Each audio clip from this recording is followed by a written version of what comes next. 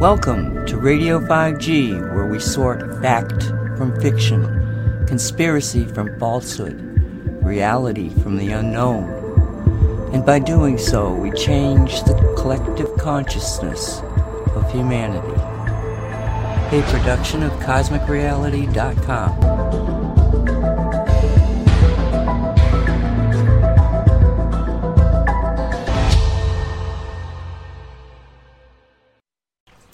Welcome to Radio 5G's Cosmic Soup. This is pre-recorded for airing on November 8th, 2023. The first hour is David Icke being interviewed by Dr. Lee Merritt on the two realities we cope with, looking for ourselves. The second hour is presentations by Tucker Carlson and Jesse Waters on subject where truth confronts the mind control narrative, keeping us from seeing Icke's two realities. Thank you for listening. Be safe. All right. Thank you for joining me for this interview. And I don't think I need to do much in the way of introduction to my guest.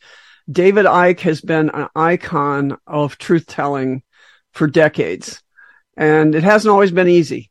And he's going to go into some of that. But for those of you who've read his books and seen his interviews, you know that he has stood up against all odds and has really expanded the dialogue. We've learned so much just listening to him. So I'm really honored to have him on the show today. I know that I've read pretty much all of your books, but for those of people that haven't been as, aware of what you've been doing, can you give us a little bit of a background on yourself? Yeah, I was born on a council estate in the East Midlands of England, a place called Leicester. I wasn't very interested in school. I left school at 15, which you could in those days. Never took a major exam in my life. Thank you. And but became quite good at football. So I played for a lot of schoolboy teams and eventually became a professional footballer. But that ended when I was 21 with what they said was rheumatoid arthritis. I don't think it was, but that's what they diagnosed it as. And then I became a journalist on newspapers and then radio and eventually television with the BBC. First of all, regional television, then national television. And then I specialized in sport, though I was doing news before that. I also then became a national spokesman for the British Green Party. And that was, I didn't know it at the time, but from where I've gone since, that was a really important time because I saw, politics from the inside and realized that it's a waste of space and it's not going to change anything. It's not there to change anything. It's there to perpetuate tyranny. And I left the Green Party with the knowledge of not absolutely at the time I left it, because it hadn't been completely and utterly and totally consumed by the hoax of human-caused climate change. But I could see it was where it was going. And there was a lot of talking and there's not a lot of doing. And then I had an amazing, if you like, called paranormal experience in that through my year and a bit as a national spokesman for the Green Party, if I was in a room alone, it was like I was not alone. And this got more and more tangible as 1989 became 1990, to the point where I was in a hotel room in London, just down from the BBC. I'd just done a program with the BBC, a hotel called the Kensington Hilton. And I'm sat on the bed in an empty room, and this presence was so tangible then, so strong, that I said, look, if there's something there, would you please contact me because you'll drive me up the wall. And a few days later, a series of very paranormal things started happening to me. And I ended up coming across a book called Mind to Mind by a professional psychic called Betty Shine. Now, I didn't know when I picked the book up it was by a psychic. I just looked at the cover and turned it over, and then I read the blurb and I saw the word psychic, and I immediately thought, well, I wonder if this woman will be able to pick up what's going on around me for the last year. So I read the book in 24 hours and contacted her, went to see her a couple of times. She did kind of hands-on healing, what some people call Reiki or that kind of thing. And so what I told her was that I had arthritis, maybe her healing might be able to help, because I didn't want to give her away anything that was happening to me at all. And so I went a couple of times and we had a nice chat. And then I went the third time, and I was sitting on a medical type bench in her front room, not far from a place called Brighton on the south coast of England. And she was doing some, hands-on near my left knee. And I felt a spider's web on my face, very, very tangibly again. And what struck me when I felt it is that I'd read in her book that when other levels of reality are trying to lock into you, you can sometimes feel like a spider's web on your face. And of course, what is that? I didn't know at the time, but it's an electromagnetic field. It's part of the locking in communication system. The way that they lock into our reality is through an electromagnetic field. Mm-hmm. And about 10 to 15 seconds later, after I had this feeling, I never said anything to her. She launches her head back and says, "My God, I've got to close my eyes for this one. This is powerful." And she went on to tell me that she was getting communications from this source that was actually, and she knew none of this. She said, "They're saying they know you wanted to contact them, but the time wasn't right. You've been brought here to be contacted." Wow. And she said, "What they're telling you is, this is why you're here." And she went on to tell me, this is March 1990, that I was going to go out on a world stage and reveal great secrets. That that humanity, and I'm paraphrasing, was basically in a coma state, but there was a vibrational change coming that was going to awaken humanity from its slumber, and was going to bring to the surface all that had been hidden from us. And that I was going to go out on a world stage, I'd be world famous, putting out these secrets. And I'm sitting there, on a little bench in a room thinking, I present the sport on the BBC. What are you talking about? But although, all my five senses were saying, what's going on? This is ridiculous. Something here was saying, you've got to go with this. You've got to go with this. And she said that, or she was communicating that I was, from now on, I would be led to knowledge, and at other times knowledge will be put straight in my mind, and I just know it. And all I can say is from the time I left her front room that day, it started, and it's still going on. First year, no, but 2.5 years, I would walk into, the synchronicity in my life as it suddenly began. I would walk into personal experience, people, books, documents, all endless sources of information. And it would be like someone handing me puzzle pieces, almost in an order that was easiest to see where they fitted. And for the first, 2.5 years, I would conclude from that information what was happening. But after that, it switched, and it's been like that ever since. I would know something. I would know what was happening. And then suddenly the names, dates, places, tangible information would follow to support the initial, I think this is happening. And that's gone on ever since. And there is some force out there way beyond the human scene, which is basically everything, virtually everything that exists, humans can't see, that wishes people to know what their situation is, what their plight is. And what in the first few years of the 1990s, it was all about secret societies and how the people that appeared to be in charge and running the world weren't actually running it. There was another force behind them that was really driving the direction of human society.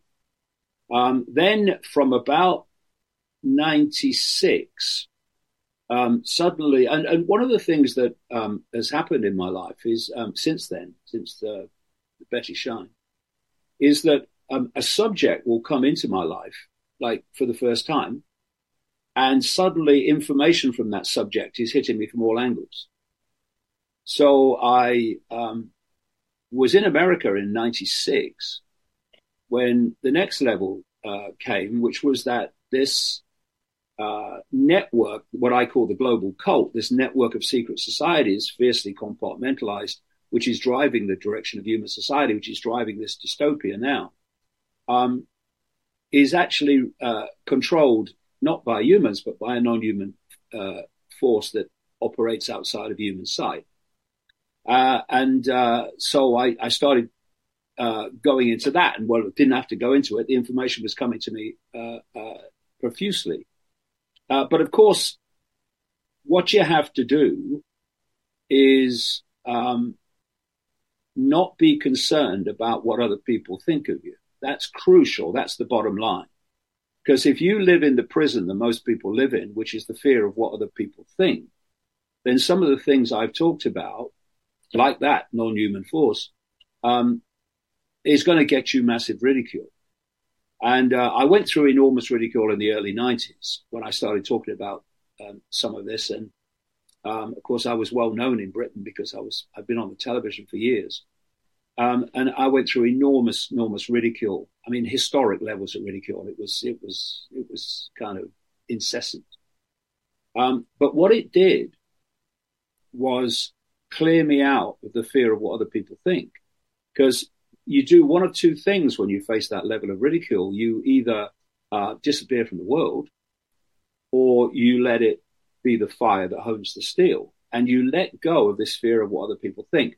And it's an extraordinary freedom, because you don't go through mental gymnastics and say, what do I leave out so they won't think I'm mad?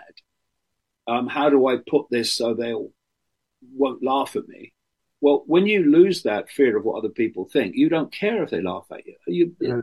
I'm interested in what's going on. I'm not interested in a round of applause. I'm not interested in a statue or a Nobel bloody prize or any of that stuff. Not interested in any of it. I'm interested in finding out what the hell's going on. And if other people want to have an opinion about me that I'm crazy, well, please be my guest. I couldn't care less. So when I started coming across this non-human force, which not entirely, but seems to be dominated by a reptilian type species, I didn't go through that process of, I'm not saying I'm talking about this. Oh, no. Because what will they think? I just said, well, look, what I do is when something comes into my life, information like that, which on the face of it, when you first hear it, it's like bizarre. But I heard it from enough people in enough countries telling me the same stories that I put it on the back burner. That's what I do. I put it on the back burner. I think, okay, I'm going to wait and see if I get more information about this. And when I do, to the point where it crosses my line, in which I say, hey, this is real. I can see that this is real. Then you take it off the back burner and you write it in books and you start talking about it. And so that was ridicule period number two. And it's still going on among people who don't have a clue what's going on or what I'm actually saying. And then after the turn of the millennium, towards the end of the 90s, I also, and across the millennium, I also, again, came into my life, was researching both sides of the Atlantic and in other places like Australia, the satanic nature of this global cult and how some of the most famous people in the world and richest people in the world are actually involved in Satanism. Yeah. And that all the dots connect in the end, but that really connects into what was to come later. And so then after the turn of the millennium, one day I had this overwhelming feeling that this is a simulation. Now, I'd had some thoughts about it before, and I thought, I'm not sure this is not a simulation. But at this point, just after the millennium, it was overwhelming. And what came to me was, this is a simulation akin to a virtual reality game, only vastly more advanced. And the limit of the simulation, at this level of it, there are other levels, is the speed of light, which is why the speed of light appears to be, it's not, it appears to be the fastest speed. And so I started talking about that. And again, what you want about, mate? But then as the years have passed, more and more mainstream scientists have started talking about it and saying, it does look like it's a simulation. You've got people like Rich Terrell, who worked at NASA in the computer area, who went public in 2017, I think it was, saying that he concluded that we live in a holographic simulation, exactly, and that as a result, it couldn't have been a natural development, it had to be constructed by some intelligence. You had people like a guy called Gates, James Gates, who was a scientific advisor to the Obama administration. He doesn't go as far as it's a simulation, but what he's found with his team is codes within the energetic fabric of our reality, which match the codes you find in computers and browsers and search engines. Then there's the Max Tegmark at the MIT, who wrote a book called Our Mathematical Universe, in which he points out that the physics of computer games match the physics of our reality. And it's one of the things that I've really seen so clearly over the years, and even more tangibly now, is how this explosion of technology that's coming in to basically take the world over, look at it, is mirroring in holographics, in virtual reality games, in computerization. It's mirroring the very reality we're experiencing. It's a technological version, mimicking our reality. And the other thing that I got when I was getting this thing about the simulation is that what we call the laws of physics are really the codes of the simulation. Because when you're writing a simulation game, the creator is writing the codes that dictate how the game is played and what the limits of the game are. I say that's what we call the laws of physics. So then you look at things like these codes and recurring measurements and geometry within the fabric of our reality. For instance, the way that storms form, the way that plants grow, the way you have the proportions of the human face and the human body, they break down to a series of codes, which is well documented, not just in the esoteric, but it's known in the mainstream as well. They break down to things like what they call pi and golden mean, divine proportion, the Fibonacci number sequence, the fractal patterns, which fractal patterns relate to the holographic principle of as above, so below. Every smaller version of a fractal pattern or a hologram is a smaller version of the whole pattern or the whole hologram. And I say that these recurring codes are actually codes of the simulation. And I say that the genetic code of the body is a computer code, in effect. I've been calling the body since the 1990s a biological computer. And what I'm saying in the dream is that what this is doing is decoding the simulation in exactly the way that a computer decodes Wi-Fi. So if you said to somebody about who knew nothing about computers, if you said to them that there's a field of information in this room or wherever that you can tap into, and you can tap into a whole worldwide reality, a vast reality of information, and that you can tap into it in Australia or South Africa or America or London or wherever.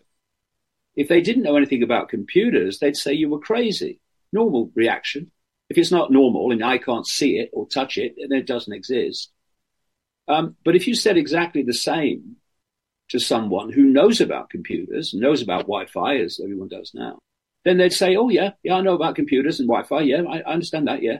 And the only difference between, oh, yeah, I understand that, and you're mad is knowledge.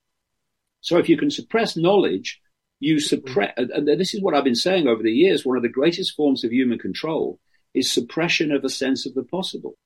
Because if you can suppress that, then when people like me and others are pointing out how we're being controlled, and how we're being controlled is operating outside their sense of the possible, then they'll dismiss it by reflex action because it's not possible, mate. No. Don't confuse what you believe is possible, perceive is possible, and what is actually possible. So keeping knowledge from us, particularly about the nature of reality, is fundamental. This is why this global cult controls science, controls academia, because it doesn't want people to go there. So if you then look at, you say to someone, tell me about the internet, they'll say, yeah, well, the internet is it's videos and it's graphics and it's words and it's all that stuff on the computer screen. Okay, yeah, all right. But that's the only place the internet exists in that form. It doesn't exist anywhere else in that form. It's Wi-Fi fields or it's electronic circuits. And then you say, well, okay, where is the internet that you perceive as the internet? Well, it's on the screen. What does that mean? It means it's in the computer. That's where the decoding is going on, in the computer. You know, the internet screen is not here or here or here or here. It's here. And so if you then look at how we decode reality, and a lot of this is mainstream science, is the five senses are picking up frequency information, waveform information, turning it into electrical information, which it communicates to the brain. And the brain, I say, decodes it into digital holographic information, which we perceive to be the external world, but it's not actually external. It's in here, just as the internet is in the computer in the form that we see it. So if just going on that theme, I'm saying that the body is the equivalent of a virtual reality game headset. Right. And you can add the gloves with the most sophisticated ones, which are picking up touch senses and the audio and what have you. And if you look, anyone can go on the internet and find a compilation of people putting on a headset and then watch what happens. All they're doing is being fed information, which, well, and what's the entry point of the information? It's the five senses again. They override them.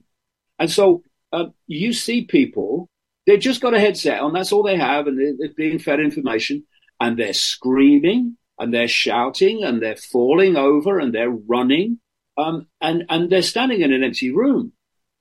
But their perception is that what's happening is happening.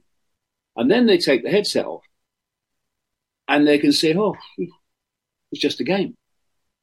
But if this biological computer is our equivalent of the headset, and it's decoding the simulation as an experience, quote, physical reality, our entire lives, and the only way you can stop that is to leave the body and leave the world, then you're going to go from cradle to grave believing that what this is feeding you as an external physical reality is an external physical reality.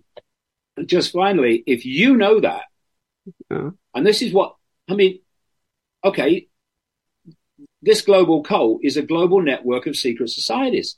Secret societies. Why? Because the secrets are what they want to keep from the population. And even the cult itself is massively compartmentalized. So only a very rare few actually know the big picture of all this. But what's passed on through the upper levels of this secret society network is the plan for humanity, which they want to keep from us, obviously, although it's much more difficult now. It's playing out in our eyes. But they also crucially want to keep from us the nature of reality.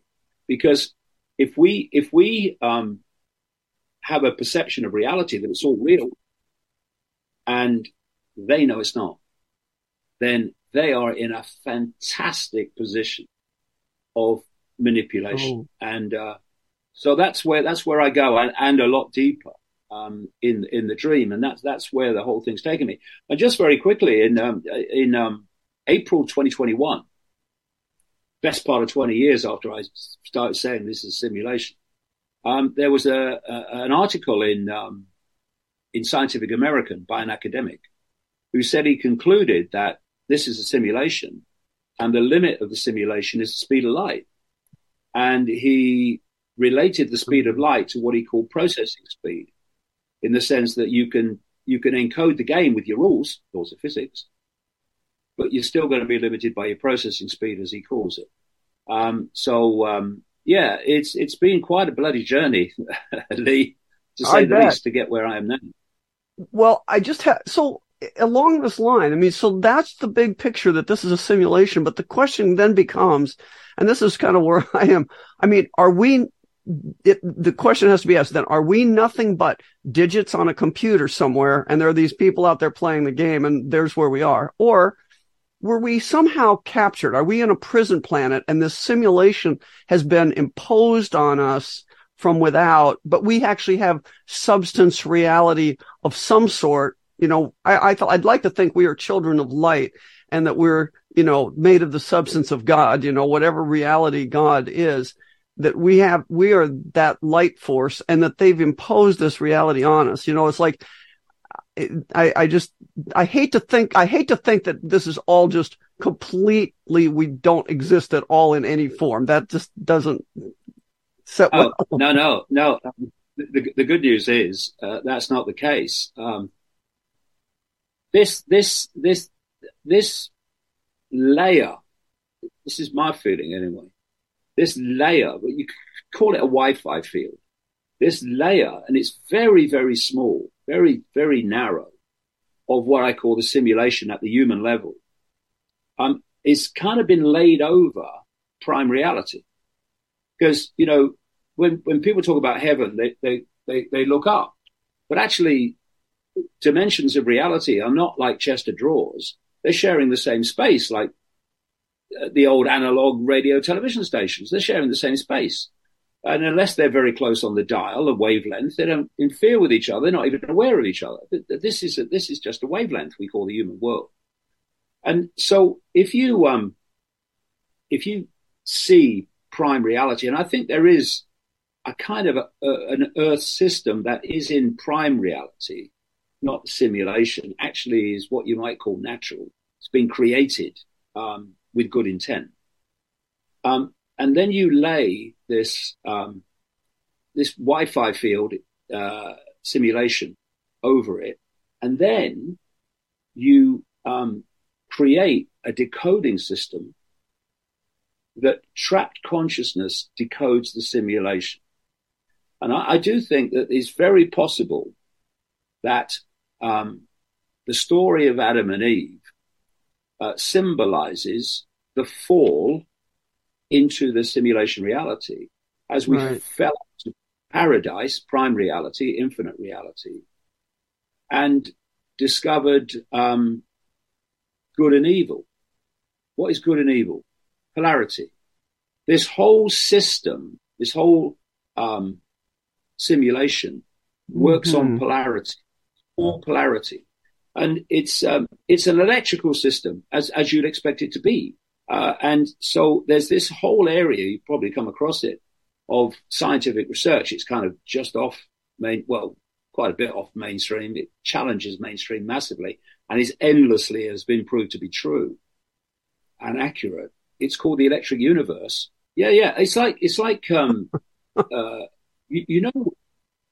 when someone shows you a subliminal picture, there's a subliminal insert in a picture and you can't see it because your conscious mind can't see it because the subliminal's there. Talk to your subconscious mind, not your conscious mind. It's trying to get through the conscious mind so you don't it's trying to manipulate you.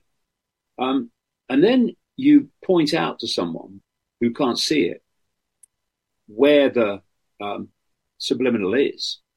And every single time that person sees that picture again, don't matter how many years hence, right, they'll see the subliminal first that they couldn't see before. Why?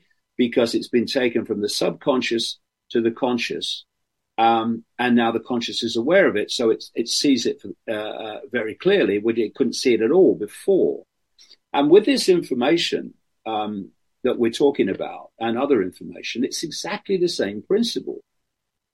Once you make what is subliminal manipulation, once you make it conscious, you can suddenly freaking see it. Why can't I see it before? Well, why couldn't you see the subliminal in the picture before? And so this is what is happening to so many people. It's brilliant. Is that people who are truly awakening and not just talking about it, they can then start to see things they couldn't see before, and they can start to go on their own journey of expanding their awareness of what's going on without any help, because the world literally has been made conscious to them in terms of how it works. So I got to show you a picture now. This is one when you were talking about that there's some kind of world, there's some kind of something below this simulation. And then this is my question about that. So this is a picture I show at meetings, and I kind of interestingly, I got into trouble one time I gave a to talk to a bunch of pastors, and I showed this, and I said, look, they're talking about this is geoengineering. They're talking about decreasing CO2, and they show here what plants do at different parts per million of CO2. So at 1218, at 1700, they do great, even better. So somewhere between 1200 and 1700, plants are thriving. And then at 782, the plant looks worse. And then at 461, it looks pretty much dead. But we are sitting at 419 parts per million. And so I got this slide from Willie Soon, who's an astrophysicist at Harvard, basically. And so I said, okay, so they're showing, they want us to go lower than they want us to go down into the 300s, which will be the death of plants. And so I had my next slide, it had this picture on the left, and on the right, I had a picture of a reptilian in a banker suit sitting at a table. And I said, so for whom are we geoengineering the world? And that's kind of what got me in trouble for saying that. But the point I'm saying is that if this were all electromagnetic, if they could just reset us that way, why go through the trouble of doing all this geoengineering? Well, they're dealing with consciousness, and they can't just do anything they want until they have completely suppressed consciousness. So to manipulate consciousness, they have to manipulate the perception of consciousness. Or at least in an ideal world. So it's the perception of reality. Yeah, perception of reality.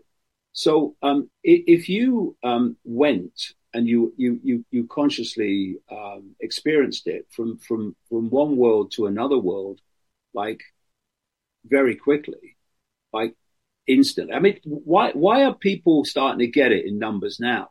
Because the world is changing so increasingly quick. They can see it. And now they can see it. Now, what they've had to do, I said this years ago, there's going to come a point where they're going to have to break the surface and we can see it. People can see it, because you can't transform society in the way you want unless in the end it's transformed and people can see you're transforming it. Otherwise, you're going to be under the radar forever and society's not going to be what you want it to be. So that it's going to come a point where, we're there. I mean, COVID was the big entry point of that, where people can start to see in increasing numbers actually what's happening. And what you want to do then is you want to get from that point where you know that large numbers of people are going to be aware of it. You want to get to the end game, which is control of humanity through artificial intelligence, not least connecting the human brain to artificial intelligence, so that we get our perceptions direct and we don't even form them anymore. And the manipulation of information is not necessary anymore. So what they have to do to hide what they're doing, they have to give us an apparent sequence. They have to give us a reason why they do what they do. So it's like we've got to reduce CO2, the gas of life, because we've got to save the world because we're dying. It's dying because of human-caused climate change. Well, no, it's not. And what is it's the matrix, but you're just not in a pod. Yeah, it's the electromagnetic field, which are technologically generated, of 5G, 6G. They're already doing the contracts for, and 7G after that. And our mission control, instead of being expanded awareness, as expanded as you want to be, will be the cloud. And if you want to put the cloud on every inch of what we call the planet, then you can do it to a certain extent with towers, but you can't do it everywhere. You have to do that with low orbit satellites. And that's what people like Elon Musk are putting up, or fronting up anyway, with SpaceX and other people too. They have already have FCC agreement to put tens of thousands of dollars up there. And this is to create another layer of protection to stop people becoming conscious beyond the simulation. Because once you do, it's obvious what's going on. And this is the level of awareness that we need to reach and go beyond, to really bring an end to this, to understand the nature of the game that we're involved in. Because what concerns me, Lee, about what's called the alternative media is, which didn't exist when I started out. I watched that form. Is that so much of it, the great majority of it, is still focused in the five senses. It's whether Trump's going to win or Robert Kennedy's going to do well or whatever, and what this State Department. It's all kind of five sense centered, and that's fine. If people want to do that, that's fine. But what it does is it's shutting out this vast amount of knowledge that's there to be known, to understand the size of the picture that we're dealing with. And in the end, doesn't matter if it's the microcosm rather, of how do you get freedom from authority? You stop obeying authority when it's seeking to impose or delete your freedom. You stop acquiescing to authority. You stop thinking authority has power. It doesn't. Authority's power is the power we give it in the form of acquiescence. And then when you get to the big picture, and what is that I've just described? It's a reevaluation of perception, a reevaluation of who we are. We're not taking it anymore. I'm not little me, and I'm not having it. And from the whole simulation trap point of view, it's the same answer. We need to reevaluate our self-identity. If you focus your attention and your self-identity on the body and the labels of the body, then you are focusing on limitation. You're focusing on I can't. You're focusing on the world that we call human, which is just a brief experience. And as a result of that myopia of self-identity, you're going to access a tiny amount of the infinite field. In fact, what you're going to access is not actually the infinite field. You're going to access only the simulation field, which is feeding you your reality and your perception. So if you are in a situation where you are only getting your perceptions from the simulation field, then you are in the world. We're all in the world because the body is decoding the world, so we're in it. And you are of the world in the sense that your perceptions are coming from the same world you are experiencing. You've got no other radar, no other way of filtering what you're experiencing and saying, hold on a minute, what's going on?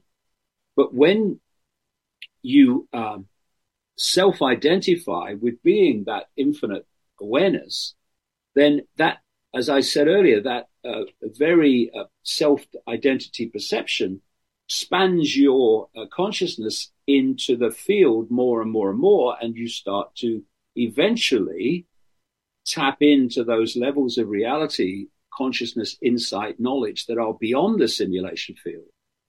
And at that point, you are in the simulation, but you're not of the simulation.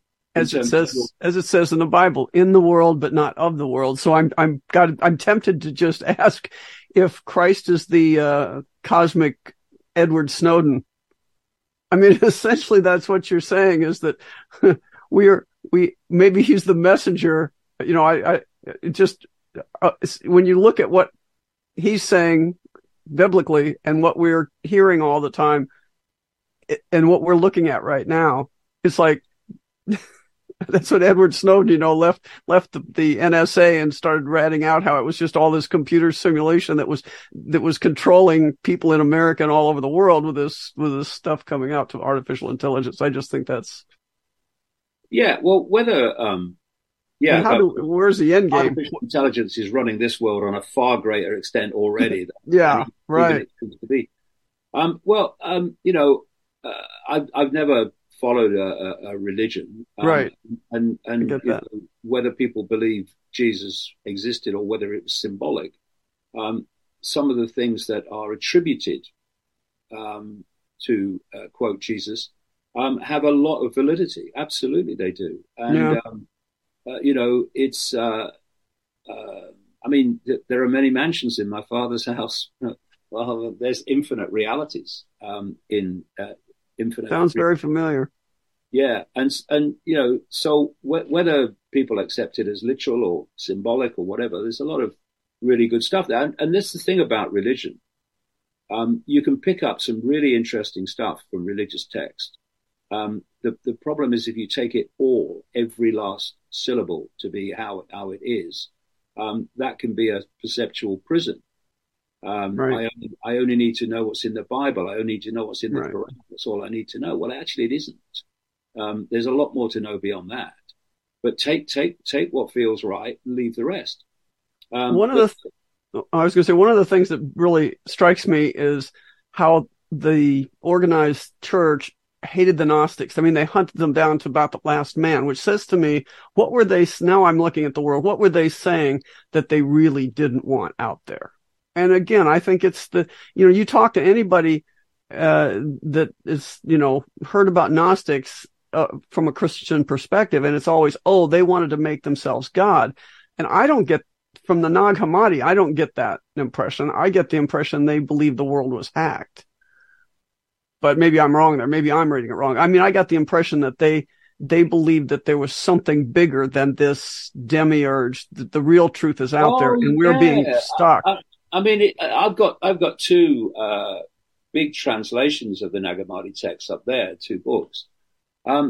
They were saying this is a fake reality, and that this is basically, from a Christian point of view, this is the realm of Satan. This is the realm of the devil. This is the realm of the demons. And it is. It is. Kind of hit that one. Yeah. But that beyond, they talked about the upper eons and the lower eons. The lower eons is this, what they said, bad copy, this fake reality, this simulation.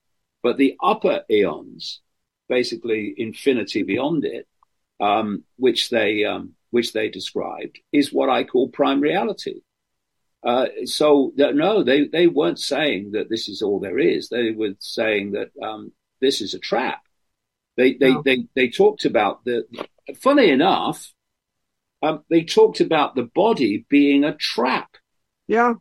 And it is, because it's a program. And this is another thing that I say, I get stranger and stranger. This is another thing that I say in the dream.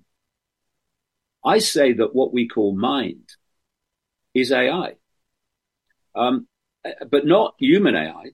It's what I call astral AI. The body has a program running through it, which we call mind. And that program is dictating reality unless we become conscious beyond it. Then we start overriding the program. That's awakening. That's the maverick.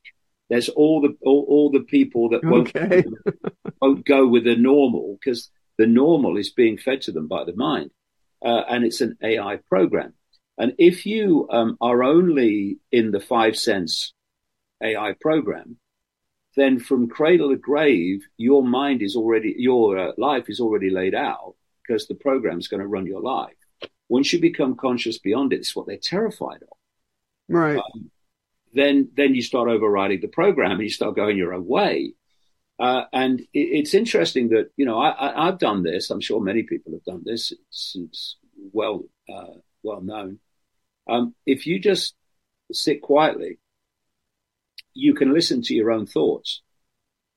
You can listen to this mind chatter, all this mind chatter. Oh, I said to me, and then what happened? I remember all these things that keep coming back. And you think, where did that come from? Why am I thinking that? It's all in this AI mind program. And so when you just consciously take a step back, you can observe your mind. You can listen to your chatter. And then you say, well, what's listening to the chatter then? I thought that was me. What's listening to the chatter is you, consciousness, listening to the program. If you can override the program, which is what the connectedness to AI is all about, really, with the many reasons for it. That's a major one. It's to keep us in that program, so we don't override it with consciousness and go our own. So we become basically a hive mind. That's what the AI that's what they about. want. Yeah. Do you think there are synthetic people among us? And by that I mean completely not biologic, but appear to be biologic, or the other possibility is cloned biologics. I mean, there's all sorts of different issues that are talked about out there. And part of me is in favor of that, just because there's so much predictive programming about it. Every movie, every show now is talking about. Well, in virtual reality games, you have this phenomenon called non-player characters. Right. There seem to be a lot of them in politics, for sure. Yeah. Oh, there are. Yeah. Well, they want them there, don't they? They want non-player characters in politics, because then they'll just act according to program. Yeah. but non-player characters. Well, I say that if you go through your life only being dictated to by what I call astral AI mind, then you're a non-player character, because you're not playing the game. The game's playing you. This is what non-player characters are in virtual reality games. They're like extras in a movie, and the game is deciding everything that they do. It's the player has some influence on the game, but the non-player characters do not. So I think there are people in the world that are not conscious in the way that we would perceive consciousness. And I think some of the major players in the cult are non-player characters.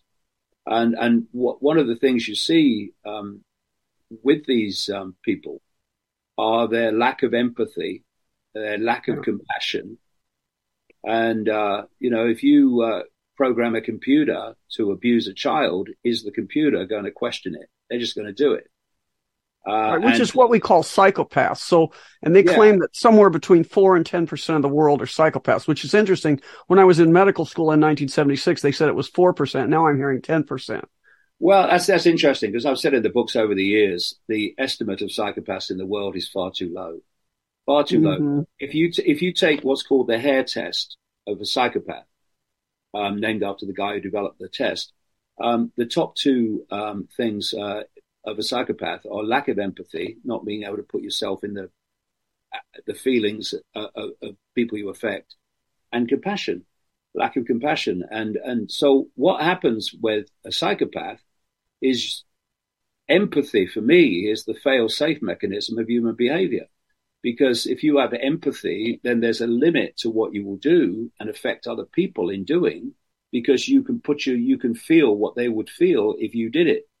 If you don't have that, then there's no limits. You can do anything. You can do what's happened in Israel at the moment. You can do what Israel is doing to the Palestinians at this moment. You can do all of these things without any emotional consequence, because you don't have empathy and compassion. So there's no consequence for you. You just do it like a computer. And I think there are people like that. But there's another point that I would say that I talk about in Dream. How do we know biological is natural? How do we know it's not a form of technology? Because, okay, you can compare the biological with the technological, and you can see they're different. Well, they are different in the way they look, but they're not terribly different in the way they work often in terms of the electrical communication systems. But how do we know biological is natural? We've got to have something that is absolutely solid gold, unequivocally natural to compare it with. We don't have that. We only have, we see. And when I see things like Moderna documents describing the contents of their vials as operating systems, I think they pretty well know that, I've come across other confirmations of that in different times and places as well, that this cult at the inner core, it sees the biological as a form of technology. And what do they call it? Augmented reality, where they're connecting the biological to the technological. Well, they can do that because there are many points of connection between them where you can compare the two, not least the electrical nature of both. Now, there's a video going on that point. There's a video going around. You may have seen it. You see everything, but it's called the spiral timelines. Have you seen that? And it shows the idea is, you start at time zero, or what, I know that time's an illusion, but start at zero. And then you have two spirals coming out here. And one of them is Archimedes' spiral based on, the Fibonacci sequence. And what we call natural is actually what they're calling the fallen Metatronic timeline. In other words, it's the fallen timeline of this Earth. And then there's the crystal spiral, which is a different mathematic sequence. I don't remember if I ever saw him list what it was, the guy I heard talk about this. But that it's different mathematics gives you different reality, and essentially that they've been separating over a long time, and suddenly they're crossing right now. And on November 4th, they separate for good. I'm just saying that because when you say what is natural, I mean, maybe that's one of the, still don't have a goal. I get it. We don't have a gold standard, but. Yeah, we don't have a gold standard. No, that's the problem. So you can't say, for sure. But, for me, what we call natural exists beyond the simulation in the sense that consciousness creates reality. That's the natural course of events. So if consciousness creates an experience, it creates a reality, it creates, I don't know, a world, then it's a natural creation of that consciousness. Whereas what we are living in, which is why the book is called what it is, we're living in an induced dream, which is technologically generated. Years ago, when I was a mainstream newspaper journalist,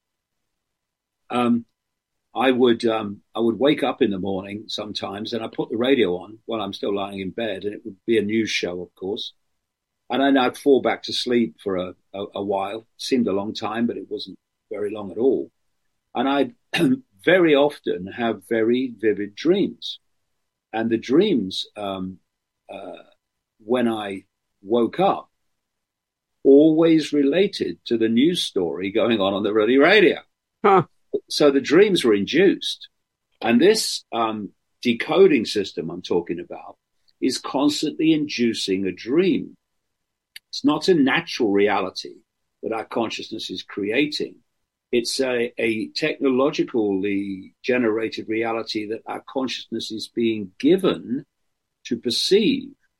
And the difference when you realize that is phenomenal when it really sinks in. And, you know, when we have a dream at night, when we're asleep, we get emotionally and mentally pulled into it. You're feeling emotions as if the dream is real and all that stuff. Sometimes people can wake up and go, I just had a nightmare. But I don't know whether you've had this. I have these dreams regularly, and I'm sure many other people do too, where you're having a dream, but you know it's a dream. You know it's a dream. So you're actually observing the dream. And the dream, therefore, has no impact upon you. It's not impacting on you emotionally. It's not impacting on you mentally. You're just observing the dream because you know it's a dream. And you know, when you start to realize that this is just an induced dream, a lot of the dramas that impact upon you, when you know your infinite awareness and you're exploring forever, and this is just a brief experience, a trapped brief experience, then all the dramas of life that impact upon you so fundamentally before, they don't have the same impact because you literally are observing the dream. You know it's all a bloody illusion. And you know, I can say that up here, but as a mother, it's hard to escape this reality because of the love of your children. You know, it's like that is such a bond, and it's hard to say, okay, you know, because people want practical solutions, how I can make the world better, because they want to make it better for the next generation, for their children primarily. You know, I mean, I have kids. I do understand. I do understand that. And, you know, I'm not saying that I walk around in a semi-dream, just observing it all. What happens, the process that happens is that you do get pulled into the dramas. But you realize you're being pulled in, and you step back from it much quicker and quicker and quicker as the more you experience it. And what you do, you talk about your children. What you do is you start to contemplate what is important and what isn't. So you still want the best for your kids. You're still doing everything you can for the kids. I do it myself. Of course I do. But there's so much other peripheral stuff, enormous amounts of it. Just offload. Matter. You know, but we make it matter. Yeah. And, you know, I have this thing I call the deathbed perception or perspective where, okay, you've got 10 minutes to live. Okay, so what matters now about your life? What about the bloke that cut you up in 1956 at the lights and you got out, you were threatened to smack him? What about that relationship that didn't go very well? Does it matter now? Well, no, it doesn't matter now. And you start to see the very few things that really matter. And they're all about love, and they're all about caring. They're all about being loved and such like. And then you say to the guy, well, I've got some good news for you. You haven't got 10 minutes to live. But just take that perspective you've just had and take it through the rest of your life. Yeah. And just see what really matters. And very little does. Very little does compared with what it did before. Once you realize that what you're part of, it's an illusion. It's an induced dream. And once you start to grasp that, you can start controlling the dream. You can start controlling the nature of the bloody dream. That's what I want to hear about. How do you make things better in that dream? Or how do you, what's the answer? What should we be doing? Well, I'll tell you what some of the things that I do. I just, but it's a theme. But I'll give you an example. Say I'm not feeling too good, which is really, really, really freaking rare now. I'm not feeling too good, and I've got a talk to do in, say, 3 days' time. Now, what I do, I call it putting a flag in the sand. Okay, my reality is that I'm going to do that talk and I'm going to be fine and it's going to be great. Every single time this disappears to make that happen. What you're doing is you are saying, this is what my reality is going to be, and nothing's going to stop it. And what happens is everything rearranges, because consciousness is the arbiter of everything, as long as you access it, tap into it, everything rearranges so that outcome will be the outcome. And I've done it so many times over the years. Oh, yeah, you're not feeling too good, are you? What about the talk? Fine. Okay. And it is.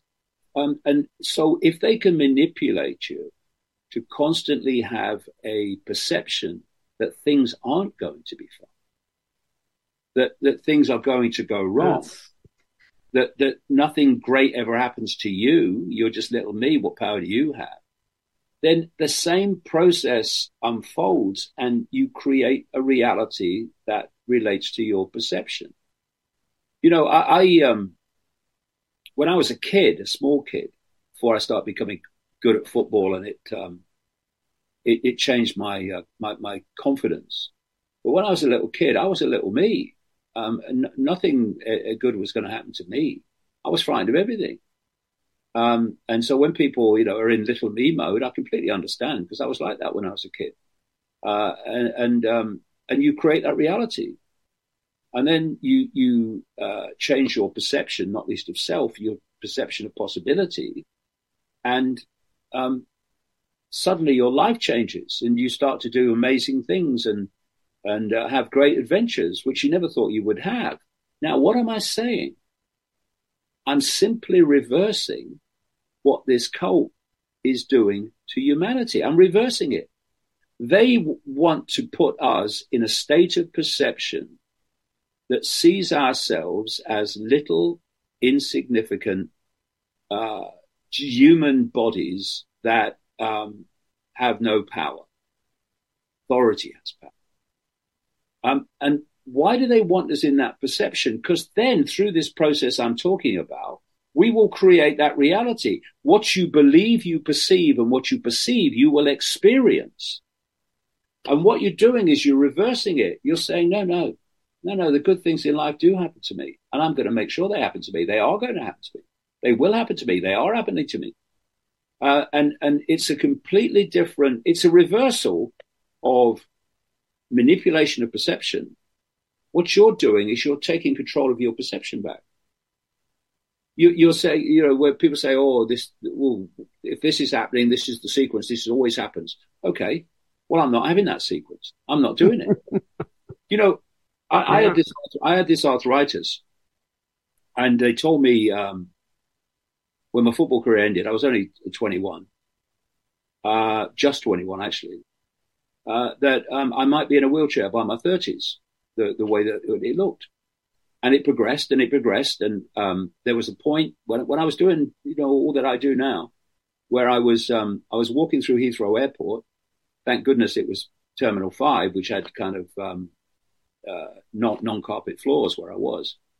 And I was actually had to take the shoes off and shuffle on my socks to the departure lounge because I could hardly move.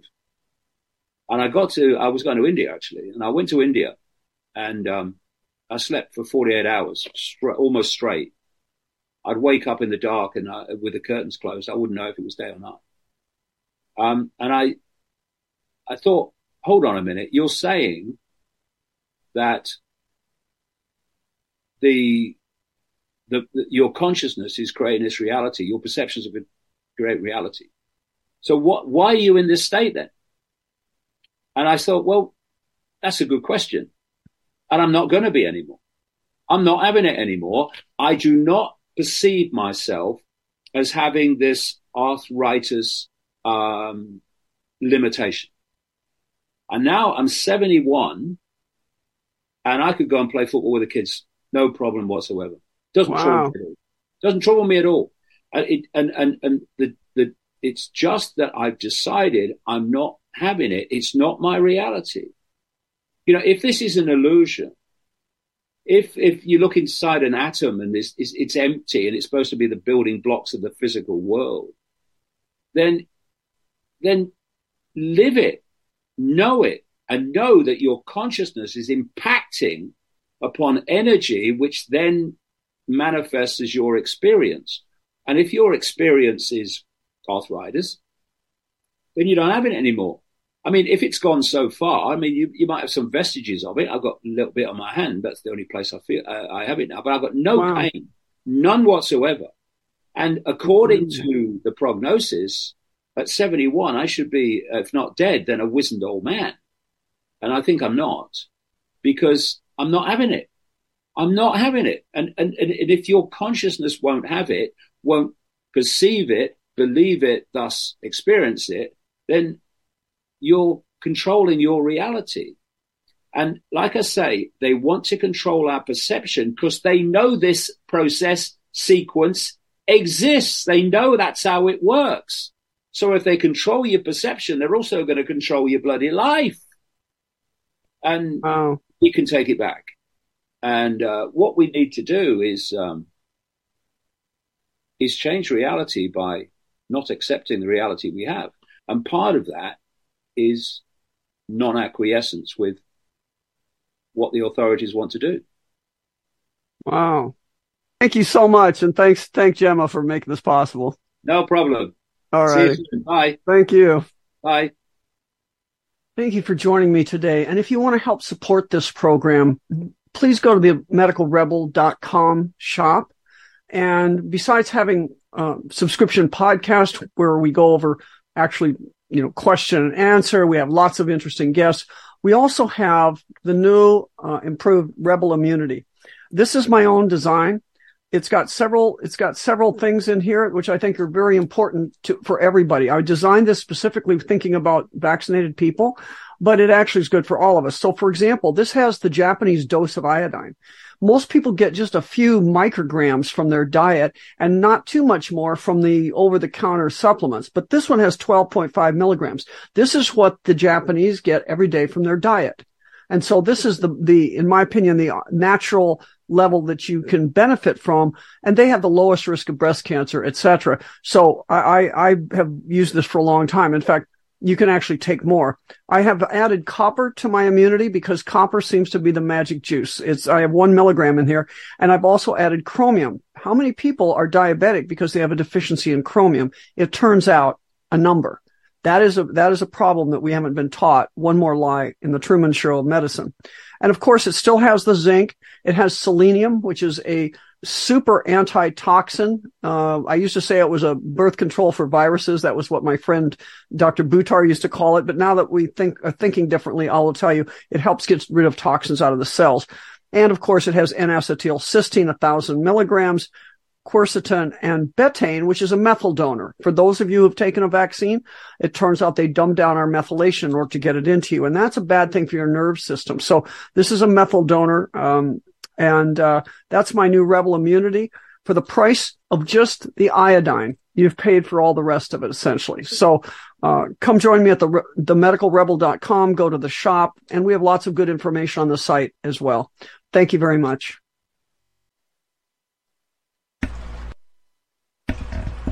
Episode 34.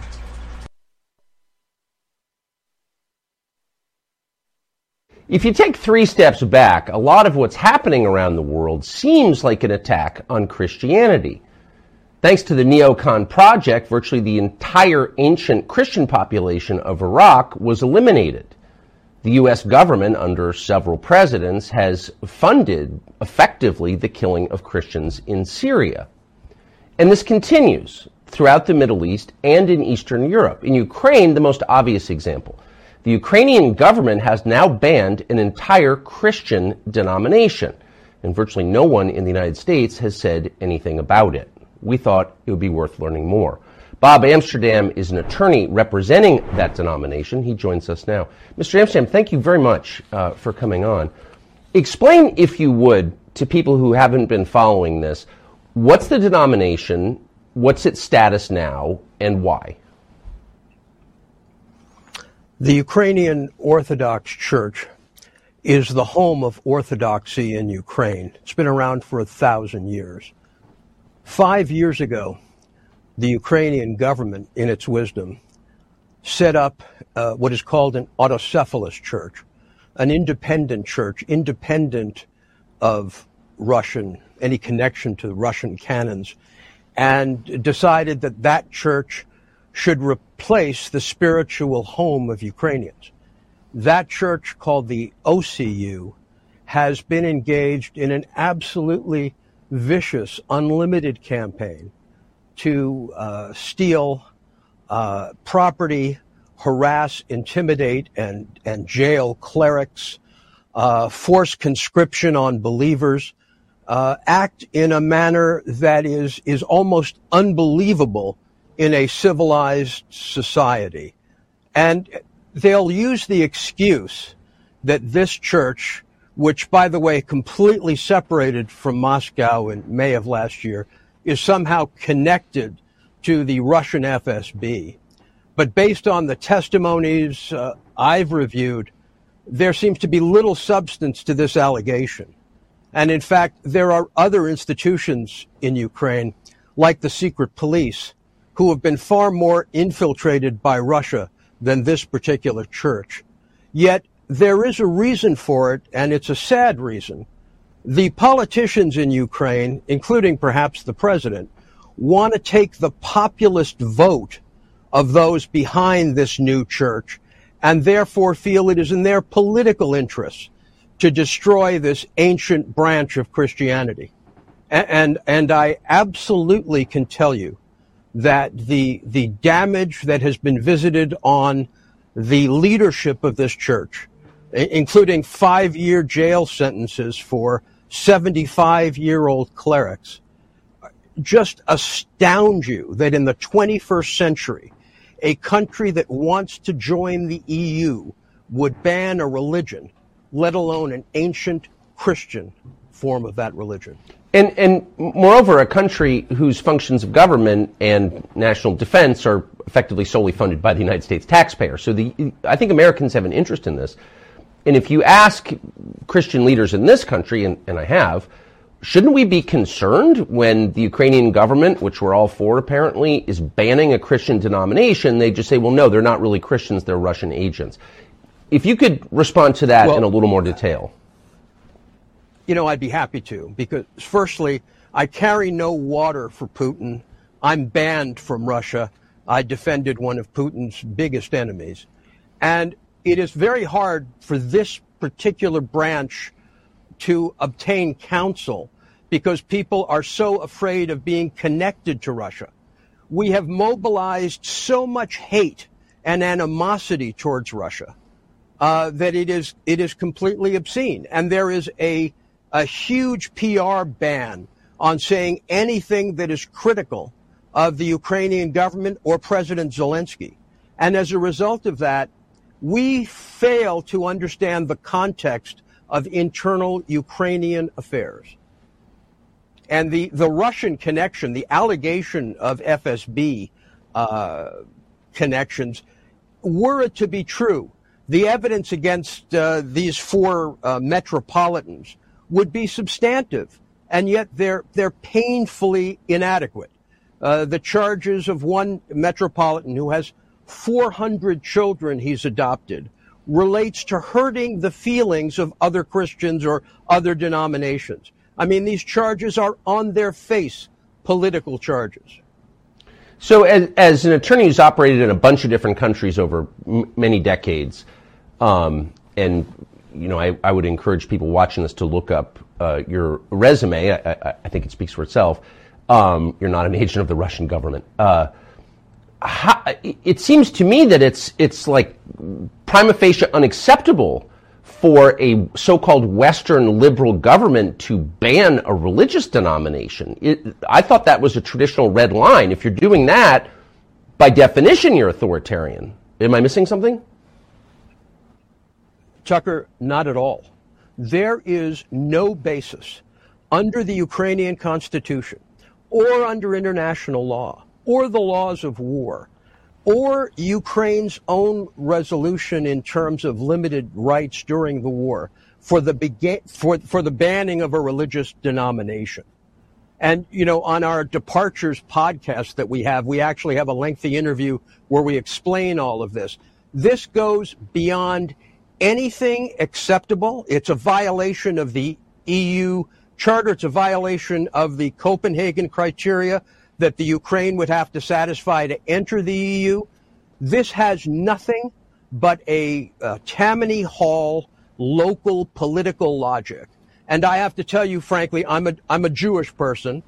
I do not understand how it is that Christian leaders are not up in arms, because I think their silence on Ukraine is dangerous for Christian denominations throughout the world. And I'll tell you, part of the reason I'm doing that is because of my concern for Christian brothers and sisters and what it means for them, that we see raids on churches, we see violence, we see balaclava-covered individuals beating clergy, kidnappings. It is completely shocking. The UN has spoken out. German experts on orthodoxy have spoken out. Many Orthodox denominations don't recognize the, quote, new state church that the Ukraine have set up.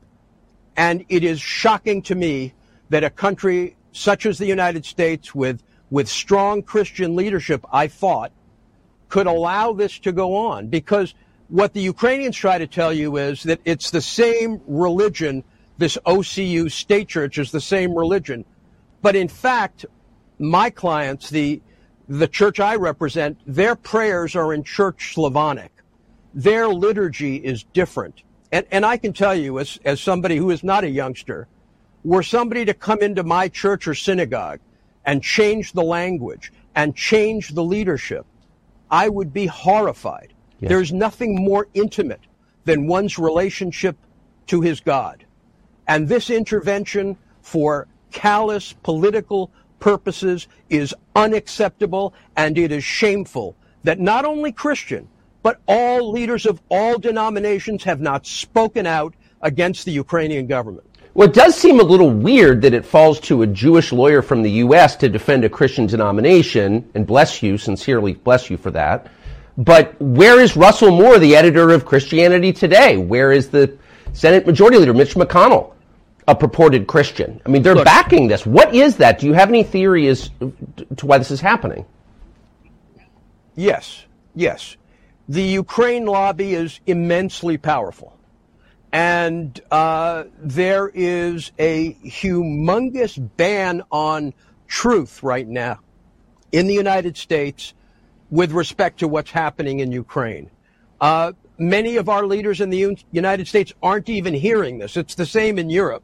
You cannot get through the massive PR machine that the Ukrainians have put together. And, I'm on their side. I am absolutely pro-Ukraine in terms of the devastation they've suffered as a result of the war.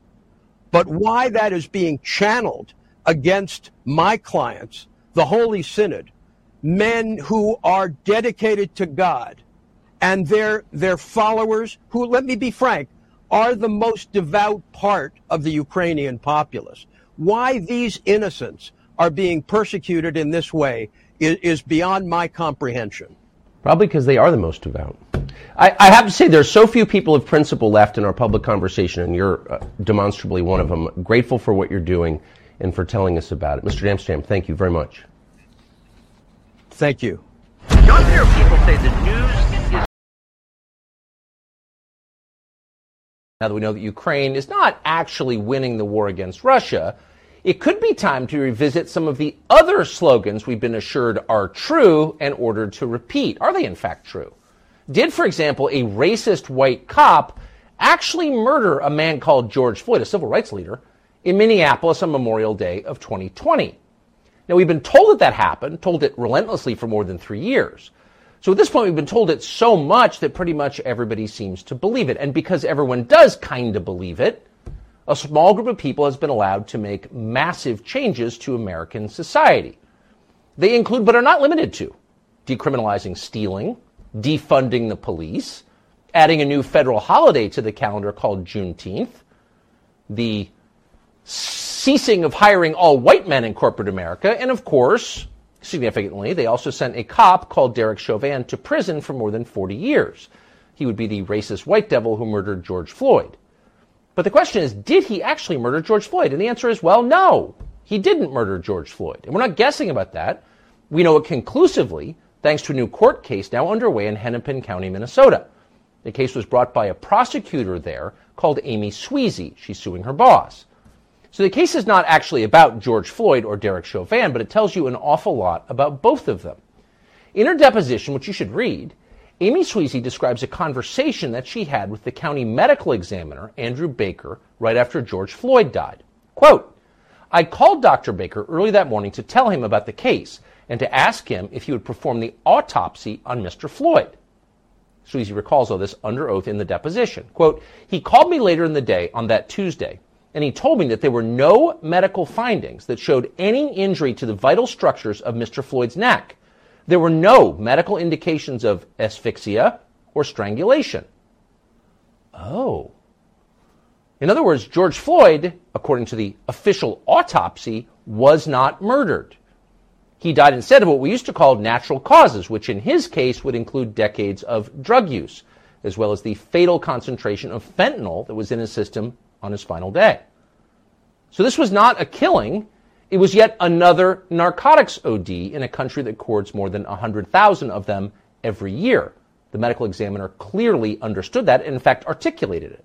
And Sweezy explains. "He said to me," she recalls in the deposition, "Amy, what happens when the actual evidence doesn't match up with the public narrative that everyone's already decided on?" And then he said, quote, "This is the kind of case that ends careers." In other words, everyone lied about it from the very beginning. The people who knew the truth hid the truth and allowed the revolution to proceed. Now they've been exposed. Now we know the truth. What happens next? Well, they're going to ignore it. The Biden administration just issued a long purple statement celebrating George Floyd's birthday. He's a martyr, despite the fact we know that he was not murdered. And by the way, Derek Chauvin is still languishing in jail for the rest of his life. So how do we respond to this? How do we respond to the truth once we have it? Well, Vince Everett Ellison seemed like a good man to ask. He's the author of Crime, Inc. He joins us now. Vince, thanks so much for coming on. So as with so many other stories, the origin thanks for having me, Tucker. Of COVID, it's a blessing to have you. We now know what actually happened, but the question then is, what do you do with that knowledge? We know that the U.S. government, Tony Fauci, worked with the Chinese to create the virus that overturned the American economy, but what do we do with that knowledge? What do we do with the knowledge that George Floyd was not actually strangled to death by a cop? We have to acknowledge the people that gave it to us and why. See, George Floyd is the Democratic Party's prototypical black man. These are the black men they are trying to create. So George Floyd has to be elevated. He has to be celebrated. He's perfect to them. He was poor. He was uneducated. He was a drug addict. He didn't have a job. He was down there begging and crying and asking the white people to not kill him. To a white Democrat, this is the perfect black man. So he has to be elevated. Look, not a few days ago, Kamala Harris and Joe Biden celebrated hip-hop music. They had a celebration of hip-hop. Hip-hop culture is America's culture. It is a genre. It is music and melody and rhyme. And hip-hop is also an ethos. A music genre that calls the black man the N-word, calls women the W word and the B word, talks about misogyny, shooting police, smoking dope, selling dope, fighting, killing, acting a fool. They celebrated this genre. Why? Because this is how they see black America. They see us the same way they see George Floyd. And they have to make more of us because everywhere they rule, John F. Kennedy stood in front of the Berlin Wall in the 60s and said, if you think that communism is great, let them come to Berlin. Well, if you think that the Democratic Party is great, let them come to Detroit. Let them come to Chicago. Let them come to St. Louis. Let them come to L.A., Portland, Seattle, Memphis. Anywhere where they rule, you'll see George Floyd's all over the place. And they're proud of them. In Baltimore, Maryland, they spend $21,000 per child for every child up there inside the school district. Not one school is proficient in math, science, or reading. But they keep it going every year. Why? Because they're producing George Floyds. But and George Floyd's vote for the Democratic Party. But why would, so when most of us, you, me, I think all normal people look at George Floyd's life, you think this is a disaster. This guy never added anything. He took a lot in prison at least 8 times. I mean, his life was a tragedy at best. Why would you want more people like that? Because he votes for the Democrat Party. And then he teaches his children to vote for the Democrat Party. And then these white Democrats can feel superior to him. Yeah. He can be controlled by them. Just like, think about an old slave plantation, Tucker, back in the day. How they wanted their slaves to act. Subservient, obedient, ignorant, doing what he was told. Not asking any questions, having a slave mind, being dependent on them.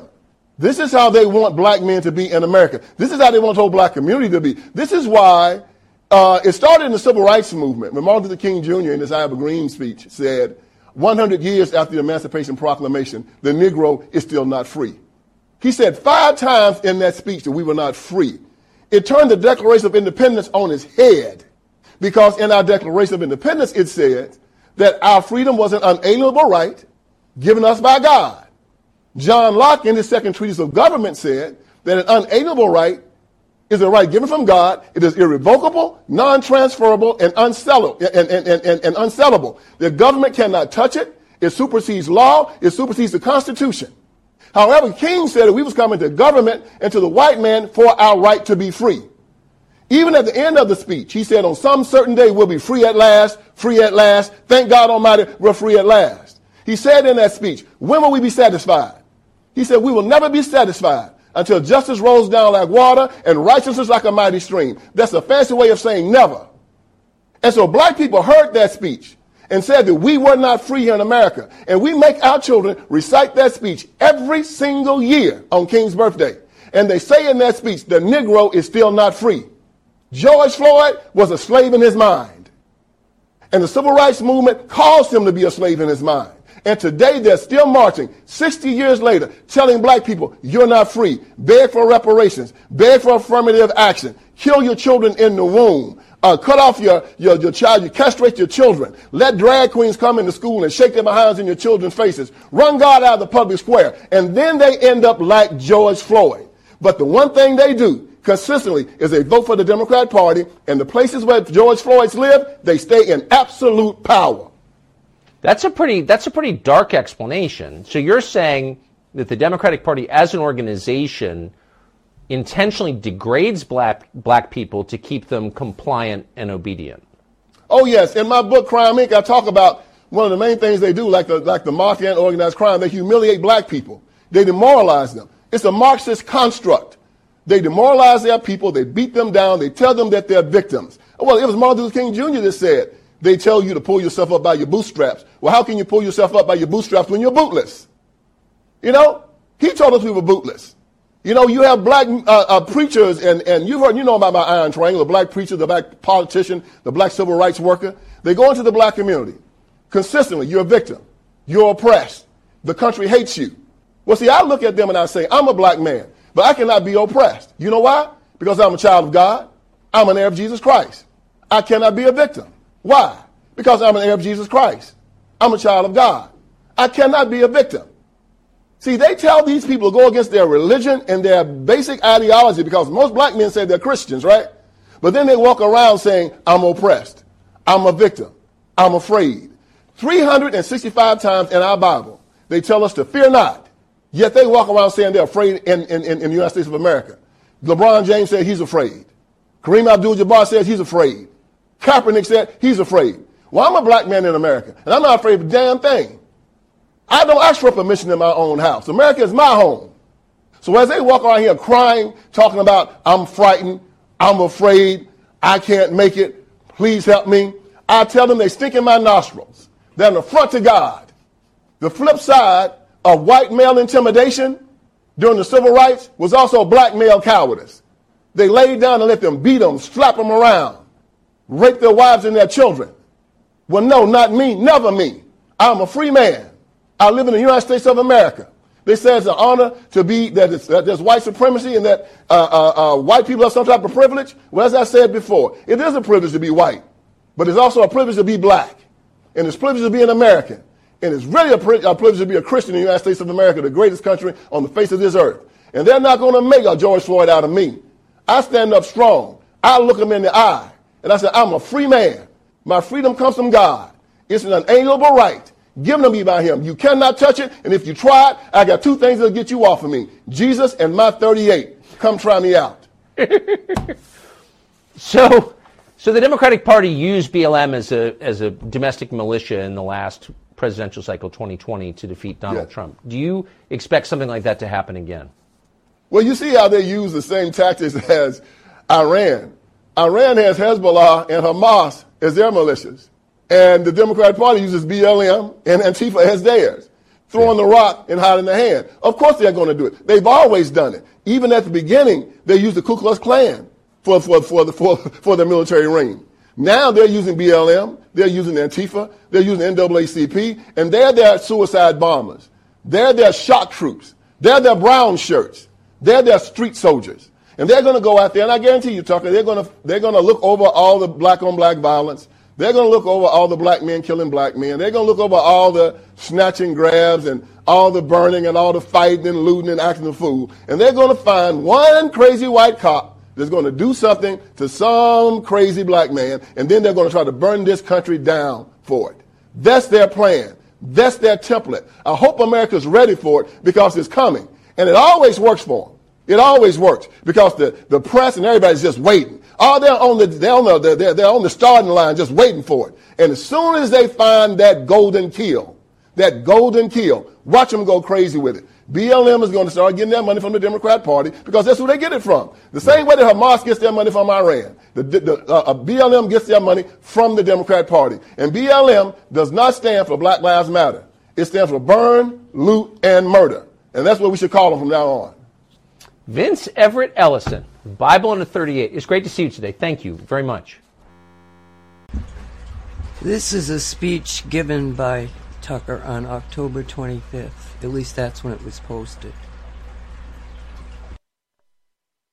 I thought early, and I actually wrote a piece, not for the Daily Caller, I'm embarrassed, but for Politico, because I wanted to sort of drop a bomb into my neighbor's laps, and said, look, you may think that Trump is a ludicrous figure, and you may be onto something, but fundamentally what he's saying is not crazy at all, and in fact it's necessary. And if you don't want to have another revolution in the country, you should probably start paying a little bit of attention to what the people beyond Washington think. And I thought then, that was January of 2016, I thought that message was so rooted in common sense and also in observed reality that he would probably win, and he did. So I got a lot out of making that one call correctly in my life. And I really did think that we would see, say, 5 or 6, 7 years hence, a political system that more closely matched that idea. That the work product coming out of Washington would bear a little closer resemblance to what people wanted. And of course, the opposite happened. It's crazy how that idea just went away, and no one actually believed in it, that blew my mind most of all, including a lot of people I thought were on my side. Including a lot of people who paid a lot of lip service to, put the country first. I personally don't like the term America first because I think it is loaded, but just common sense stuff. Like if something really dramatic in your country happens, like young people can't, get married, or buy houses or have any hope for a future that approaches, the middle class upbringing they had, then you've got a huge problem, and someone should be responding to that. And if your economy is like on the brink of collapse, if your country's literally bankrupt, someone would say that.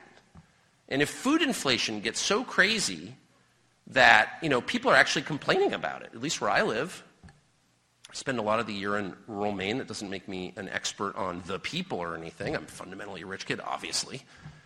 But I do live among people who aren't rich, and they're like legit upset about what groceries cost, like for real, and what gas costs. And now that we've drained the Strategic Petroleum Reserve, they're about to find out that it could get way higher than it is. So these are just real concerns. It doesn't mean they're the only concerns, but they can't be completely ignored, or you're going to have a volatile situation on your hands, and why wouldn't you? Angry people who feel like they have no recourse, who don't think elections are real, and they're totally right, obviously. Let's stop lying. There's a lot of truth in that. And those people are, they have real grievances, legit grievances. And the only way to tamp those grievances down is not by creating some East German surveillance state, which we have done, or throwing people in prison for loitering outside the Capitol, which is their house after all. That doesn't work long term. It didn't work in Eastern Europe. It won't work here. The only thing that does work is kind of giving them not all they want, but some. Or how about this? Let's just start with pretending you care. But you know what doesn't work? Saying we're going to spend $100 billion in other countries. And I don't care how virtuous the case those countries make is, and I don't care how much I personally may agree or disagree with what those countries are doing. That is immaterial. The job, the moral duty of the people running a country is to look out for the people in that country, period. That's always true. And it doesn't mean they can't help other people or whatever, but if they pay no attention whatsoever, and in a moment when every person, 350 million Americans, everyone, regardless of political affiliation, can feel that something bad's coming, everybody knows that. Everybody knows that. I mean, if you've been to church once in the last year, have you thought about the end times recently? Yes, you have. I'm serious. Because you can feel that abrupt change is coming, and that's very disconcerting. And so rather than reassure people that, we kind of got your back a little bit, by the way, we're going to spend $100 billion on other people, other than the border security part, is purely designed to make it easier for more people to come here illegitimately. That's freaking scary, okay? So I don't have TV at home, and I don't watch TV. We haven't in years, because my wife is fiercely opposed to television. But obviously, I have some familiarity with the genre. So I'm thinking to myself, the other day I was like, I wonder what they're saying about this on TV, but I'm just being honest, I have no way really of knowing.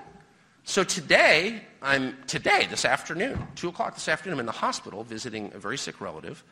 And in the room, and I'm very focused on this, and it's a drama familiar to everyone who has a family, and these are the saddest moments in your life, but I'm sitting there, and the TV is cranked way up because it's a facility for older people and no one can hear well. So when they watch TV, it's like, bam, it's loud! And it's a channel that I'm familiar with. I guess I'm familiar with all of them, having worked at all of them, and admit I've been fired from all of them. But this is one I know well, and I'm thinking, well, I wonder what they're saying about all this. Because their job is to be, opposed to this. And they take the White House briefing. And the White House briefing is just a humiliation exercise because it's administered by the dumbest person in public life. Like, so dumb it's unbelievable. And I'm not being mean, I feel sorry for her.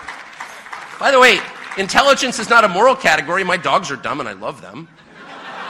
So I'm not sort of judging her, but I'm just saying this is like a mouth breather, okay? And the whole point of her being the White House spokesmoron is to tell you that the people in charge have no respect for you, so we're going to put the dumbest possible person we can up there. And she's prattling on about Iran, and I'm just waiting for her. Like, she doesn't know Iran from Innsbruck, okay? She has no idea what she's talking about, right? And I'm literally waiting for her to say, to attack Saddam Hussein, the president of Iran, okay? Because literally her shallowness has no bottom. It's like a Zen koan. That's almost like a Kamala Harris line, actually. But anyway, and then they come back, and they're totally taking her seriously. And then the oiliest fake admiral spokesman who've ever commanded a ship literally can't run a Boston whaler. He's been a flak his whole life. Admiral! He's a liar, and I know him personally. He's a liar, and everyone who's dealt with him knows he's a liar. And they're like, well, he says this. And the upshot is, we got to attack Iran. Now, I'm thinking to myself, I have no love for Iran, and I can certainly see why people want to attack Iran. All I'm asking is just to put one person on TV to point out that there are consequences to the United States that may not be entirely positive to doing this. That maybe another moral victory, and we've won a lot of those recently. I don't know, are you guys sick of winning moral victories? We've won a lot of important moral victories. I interviewed someone the other day, a major political figure from the UK, and he's like, well, we've let all these refugees in, and it's really been a great moral victory. And I was like, I was just in your country, and it's garbage. I mean, it smells, and it's pathetic. And, like, do you think that, I know you're psyched about your moral victory. You're good people. Trust me, you're good Anglicans. I'm really so impressed by you morally, but, like, has there been a downside in real terms? And he's like, oh, I can't answer that question, not allowed. So anyway, I just wanted someone to stand up and ask the obvious question. I'm not even arguing against a war with Iran. I'm merely saying there are consequences to doing that. One is we can't win it, probably, with the defense that we have currently. I think that's fair. But even if we could, I mean, what would happen if they mine the Straits of Hormuz? I mean, I'm no energy expert, but I think that we would have an immediate energy shock that would send our country into an economic spiral within like hours, okay? And we don't have any cushion because we burned it all, because the senile guy's running for president again, okay? And we sort of let that happen. We sold some of it to China. We sort of let it happen. So that's not a small thing. One thing Americans are not used to is being poor. In the rest of the world, people really worry about the economic effects of everything. Why wouldn't they? Because they're not generationally rich like us. But what if we ran out of money?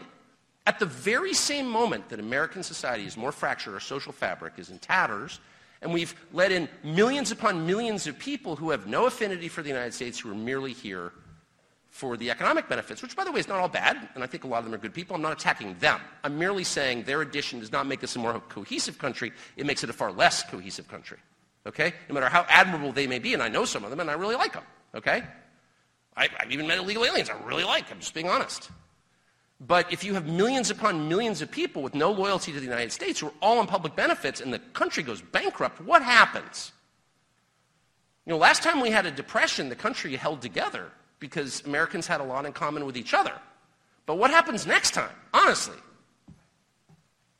Moreover, when your country's at war, civil liberties disappear. And we saw this in the last 20-year war on terror. And I supported all that stuff, and I have egg on my face. I'm worse than that. I'm ashamed of the measures that I supported, which were, of course, turned against me. And the NSA got busted reading my text messages on Signal, which is supposedly secure. Spoiler, it's not. So keep the naughty pictures off Signal, okay, because they're looking at them. But they did that. They got caught doing it. No one resigned or even apologized, and that was all legal because of the measures we put in place the last time we were fighting the bad guys over a 20-year period that measurably weakened the country and from which we derived nothing in the end. So I'm merely saying maybe we should just pause for 1 second to ask, could we be doing that again, but at scale? Not one person. You're not allowed. Because everything is some moral argument. Well, are you on the side of the bad guys? No. And so I look at how this is arrayed, and again, I can't tell you how disgusted I am by the behavior of people who said they were conservative and cared about the country and clearly don't. Because no one asked that question. They're all too afraid. And then the other side, the wackos running around calling for, the pro-Hamas people, decolonize, they're mad at Israel for being white and they want to kill everybody. Obviously, if forced to choose, I go with Ben Shapiro, okay? But I shouldn't have to choose. Like, there should be the America guy in the middle who's like, I have strong sympathies here, and, morally I'm on one side, but I'm an American, and I've got a ton of kids. Well, I'll speak for myself. I am an American. I was born here. I will die here. I have a ton of kids, and I kind of want them to be able to live here in a country that resembles the one in which I grew up. And what about them? Shut up! Oh, shut up's not good enough, actually. And the spirit of fear, and I hate to use the term, but groupthink, that has descended upon lawmakers and, I would say, movement leaders in Washington, where no one can say something that's completely obvious because, well, you're anti-Israel? Well, no one's going to call me anti-Israel. I like Israel. And one of the things I love about Israel, in addition to the fact it's beautiful and great food, took my kids there on vacation, is I like the Israelis. What do I like about the Israelis? They're proud of themselves and their country. I like that. I like secure people. But I don't know a single Israeli, and I say this as a compliment from my heart, I don't know a single Israeli who would jeopardize his own country's economy or safety for another nation. Because they care about their nation. Like, what the hell? I'm saying this as a compliment. But why would we do that? And when I see leaders on the left and right call for refugees from Gaza to be imported here, they're too dangerous for other countries, but we should take them? What are you saying? What are you saying about how you feel about my country? You're saying you consider it a trash bin. Throw the refuse there. No one else wants to deal with it. America will deal with it. Well, how about no? How about anyone who even suggests something like that?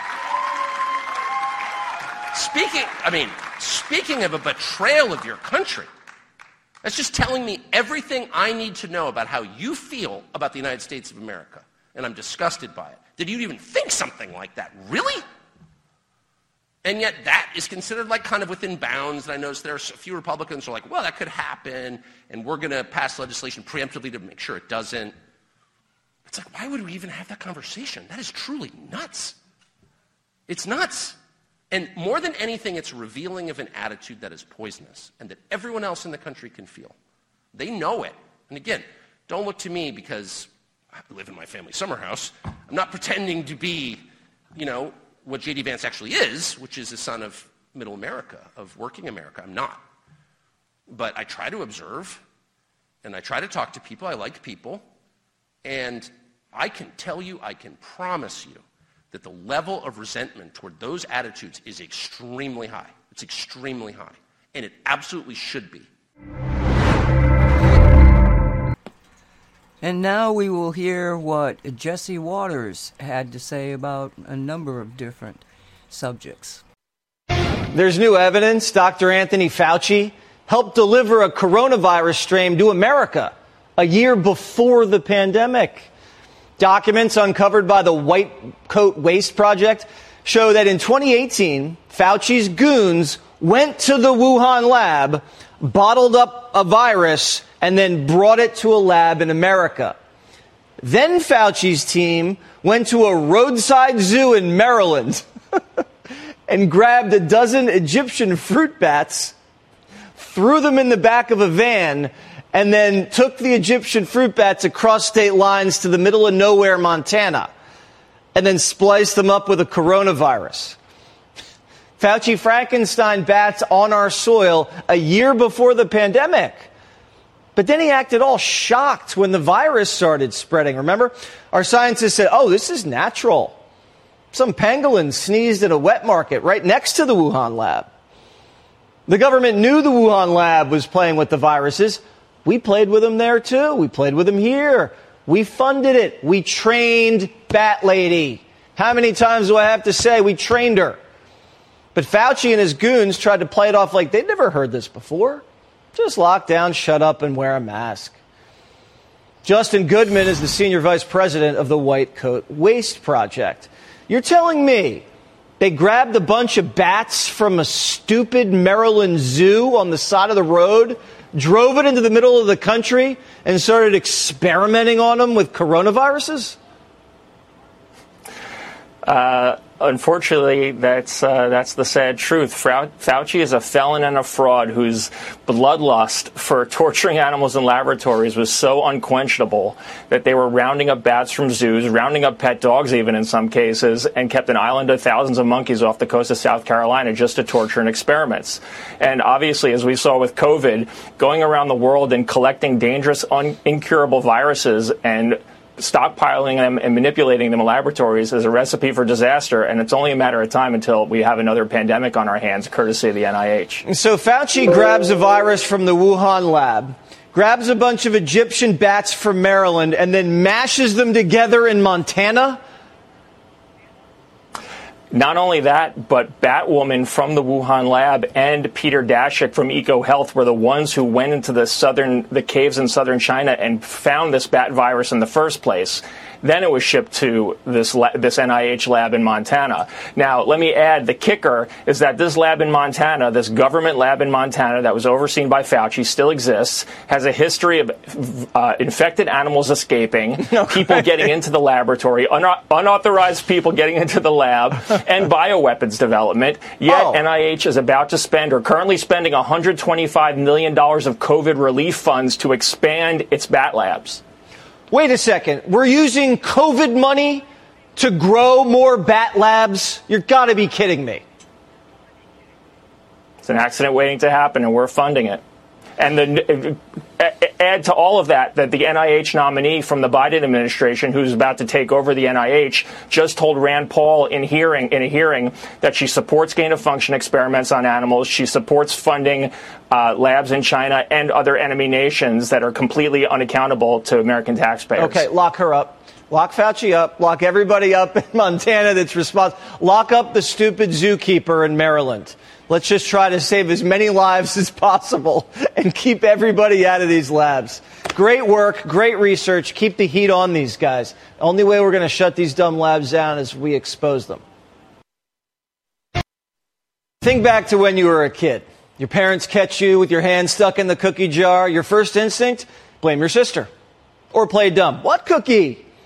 Despite the cookie crumbs littered across your lips, children will lie to survive. But deflection doesn't always go away with age.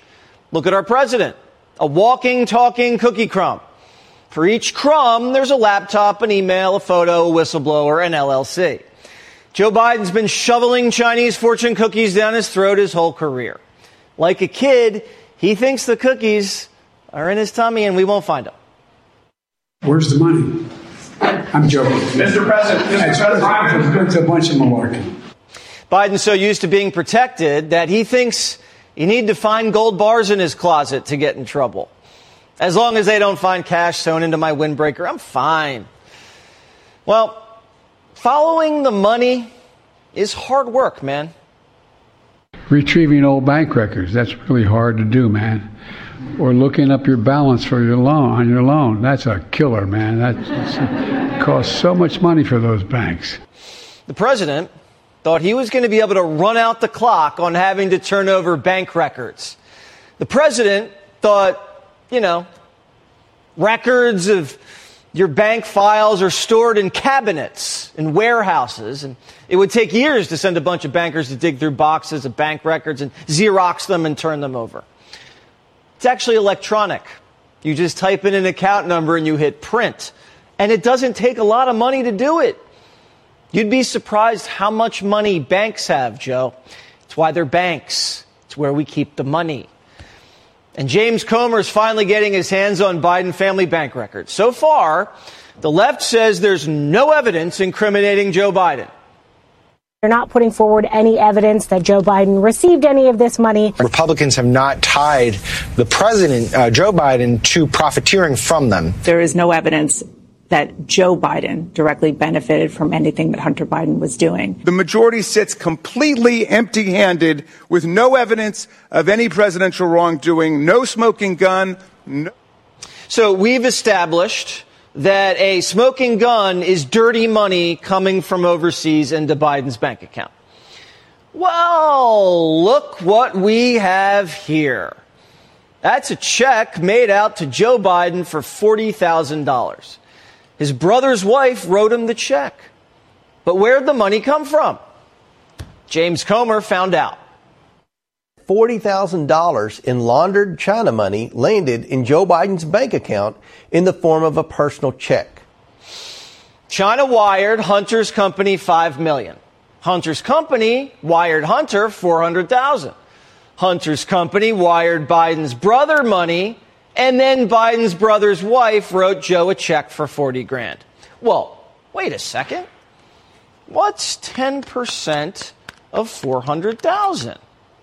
That's $40,000. That's 10% for the big guy. So money hit Joe Biden's bank account from China, and it added up to 10% for the big guy. I wonder if the Democrats will change what a smoking gun means. This happened on the 5 on Monday.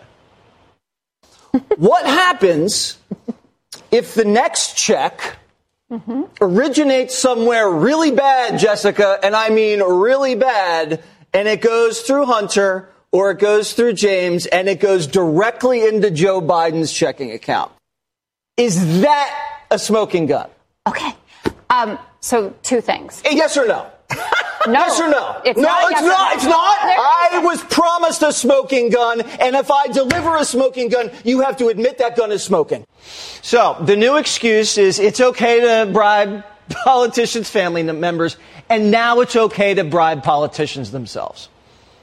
And it's okay for politicians' family members to shake down our enemies for bribes.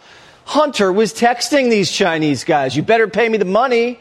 My dad's sitting right next to me, and he's going to be angry. And then the Chinese texted back, yeah, we want to do business with your fam.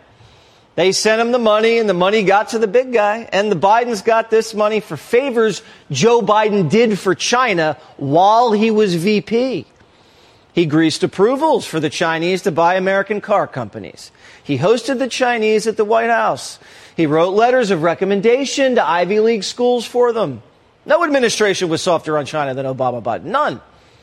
And after he left office, the Bidens worked on natural gas deals for the Chinese, helped them take over African mines.